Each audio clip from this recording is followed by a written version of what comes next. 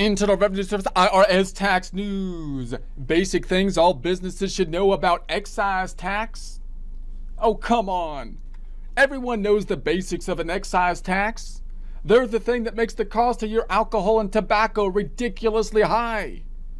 Talk about a regressive tax. I tell you what. You know what you could do with your excise tax? You could take it and exit stage right with it. Whatever that means. Anyways, first an attempt at a joke. It's not the president in our life. I never heard of half of these guys, and the ones I do know are way past their prime. It's the life in our president. Most of these guys never had a prime. Or lack thereof. This guy here is dead. Cross him off then. What's that, Phil? Well, maybe I should have taken the time to vote. My cat, my rules.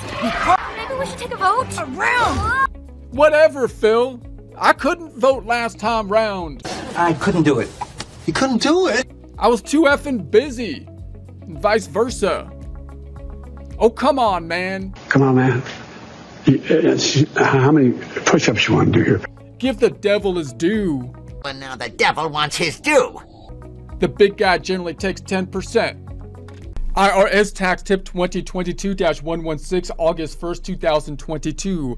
Excise tax is an indirect tax on specific goods, services, and activities. So they're going to be taxing specific things. It's kind of interesting to think about why they might apply a tax to specific goods and services. You might be thinking, well, why would they tax this specific good and service and not all goods and services? Isn't that kind of like a discriminatory practice towards certain goods and services? So there's various different reasons. For example, federal excise tax is usually imposed on the sale of things like fuel. If you think about something like fuel, for example, note that the use of the fuel usually means that people are going to be driving on the roads, and the roads are like a public good. So the idea there might be that if you have more people buying more fuel, they're going to be using the road more, and therefore they should be paying more for the public good than someone that doesn't use the road at all, would be one of the kind of arguments. That public good argument might be able to be applied to things like airline tickets, heavy trucks and highway tractors, which again are using the infrastructure more so than other people, and therefore getting a benefit, profiting from, you know, that infrastructure of the roads and so on. Indoor tanning, tires, tobacco, and other goods and services. So when you get into things like tobacco and things like alcohol, for example, those are probably more likely to be incurring more and more taxes, because the idea would be that you're going to try to discourage things like tobacco and alcohol. So there's kind of arguments on both sides of that kind of argument, because it seems like a logical argument. If you increase the taxes, then the demand for alcohol and tobacco will go down. But at the same time, other people might argue, well, you're kind of taxing people that are usually at the lower income side of things, because people that consume tobacco and alcohol are disproportionate to lower income, and therefore it might be a regressive type of tax, falling more heavily on the lower income. There's also arguments to be made saying, well, if someone is addicted to something, then when you raise the price of it, it may not actually result in them consuming less because they're addicted to it. So that's kind of the point of the whole process. But in any case, you can see why those taxes get imposed for different kind of reasons. So now we got to think about, how is it going to function? How do we pay for these? What's the structure? What's the process? So businesses that are subject to excise tax generally must file Form 720 quarterly federal excise tax returns. There's a link to that here, to report the tax on to the IRS. This is commonly included in the cost of the product. So clearly the tax is usually passed on to the consumer, which of course is the idea in general, because again, the kind of idea would be the people that are using the public goods are the ones that kind of should be paying more for them, since they're provided by, you know, the government, like the roads and whatnot. And the idea being for the tobacco, it's specifically designed simply to increase the price, or that's the argument. It's designed to generate revenue, but we don't talk about that.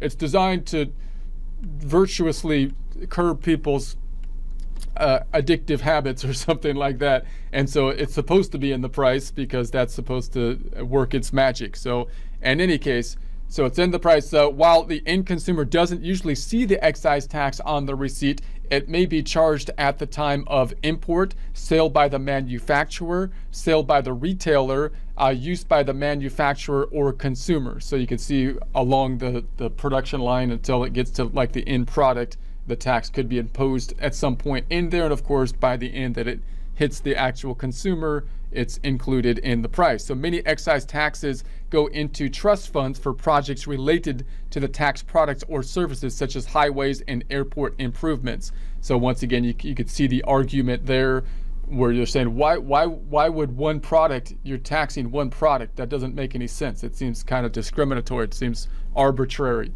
But if one product is being used more, they're getting an advantage from the infrastructure which we all pay for, then the idea would be that that they're going to get a disproportional amount of tax to provide those infrastructures that they're getting more of a benefit from.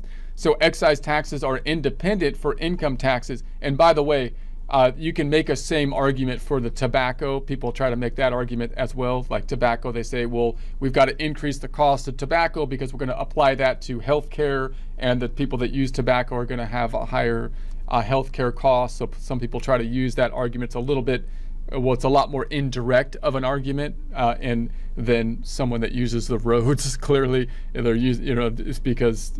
And again, if you go down that road making that argument, you can make the same argument for like obesity and Diet Cokes or Coke, and soda pops and those kind of things. So it can get, that's a slippery slope of regulation. But in any case, often the retailer, manufacturer, or importer must pay the excise tax to the IRS and file Form 720. So some excise taxes are collected by a third party. The third party then sends the tax to the IRS and files the Form 720. For example, the tax on an airline ticket generally is paid by the purchaser and collected by the airline. When to file. Businesses must file the form for each quarter of the calendar year. Here are the due dates. You got quarter one, January, February, and March. Those are the 3 months in the first quarter. 12 months divided by 4, 3 months, January, February, March. It's due deadline April. So you got the first 3 months, which are due by the end of the following month after the first quarter. Quarter two, which has 3 months of April, May, and June.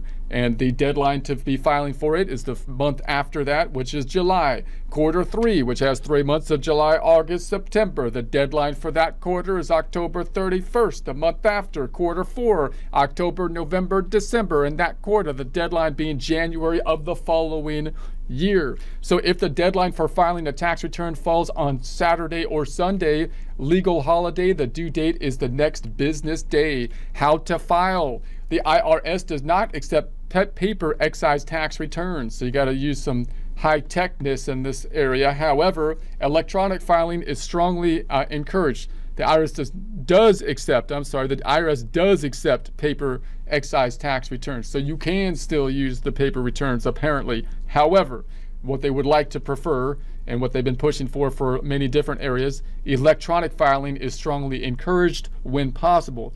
To make this process easier for taxpayers, the contact information for all approved e-file transmitters, there's a link to that here, of excise forms is listed on irs.gov. So you can go to the link, irs.gov, or you can go there, irs.gov. Business can submit form online 24 hours a day. When businesses e-file, they get confirmation that the IRS received their form, which is nice. So also, e-filing reduces processing time and errors. So in other words, if you paper file it, then you're not going to get the verification that they've received it quite as easily. It could still get lost in the mail and whatnot and that kind of stuff. So to electronically file, business taxpayers will have to pay the provider's fee for online submission. So there could be actually a fee for that, which is that's kind of lame, but it is what it is. The excise tax forms available for electronic filing are, you got the Form 720, Quarterly Federal Excise Tax Return, Form 2290, Heavy Highway Vehicle Use Tax, Form 8849, Claim for Refund of Excise Taxes, Schedule 1, 2, 3, 5, 6, and 8. There's links to those items here, links to this other stuff that we said there's links to this in the description.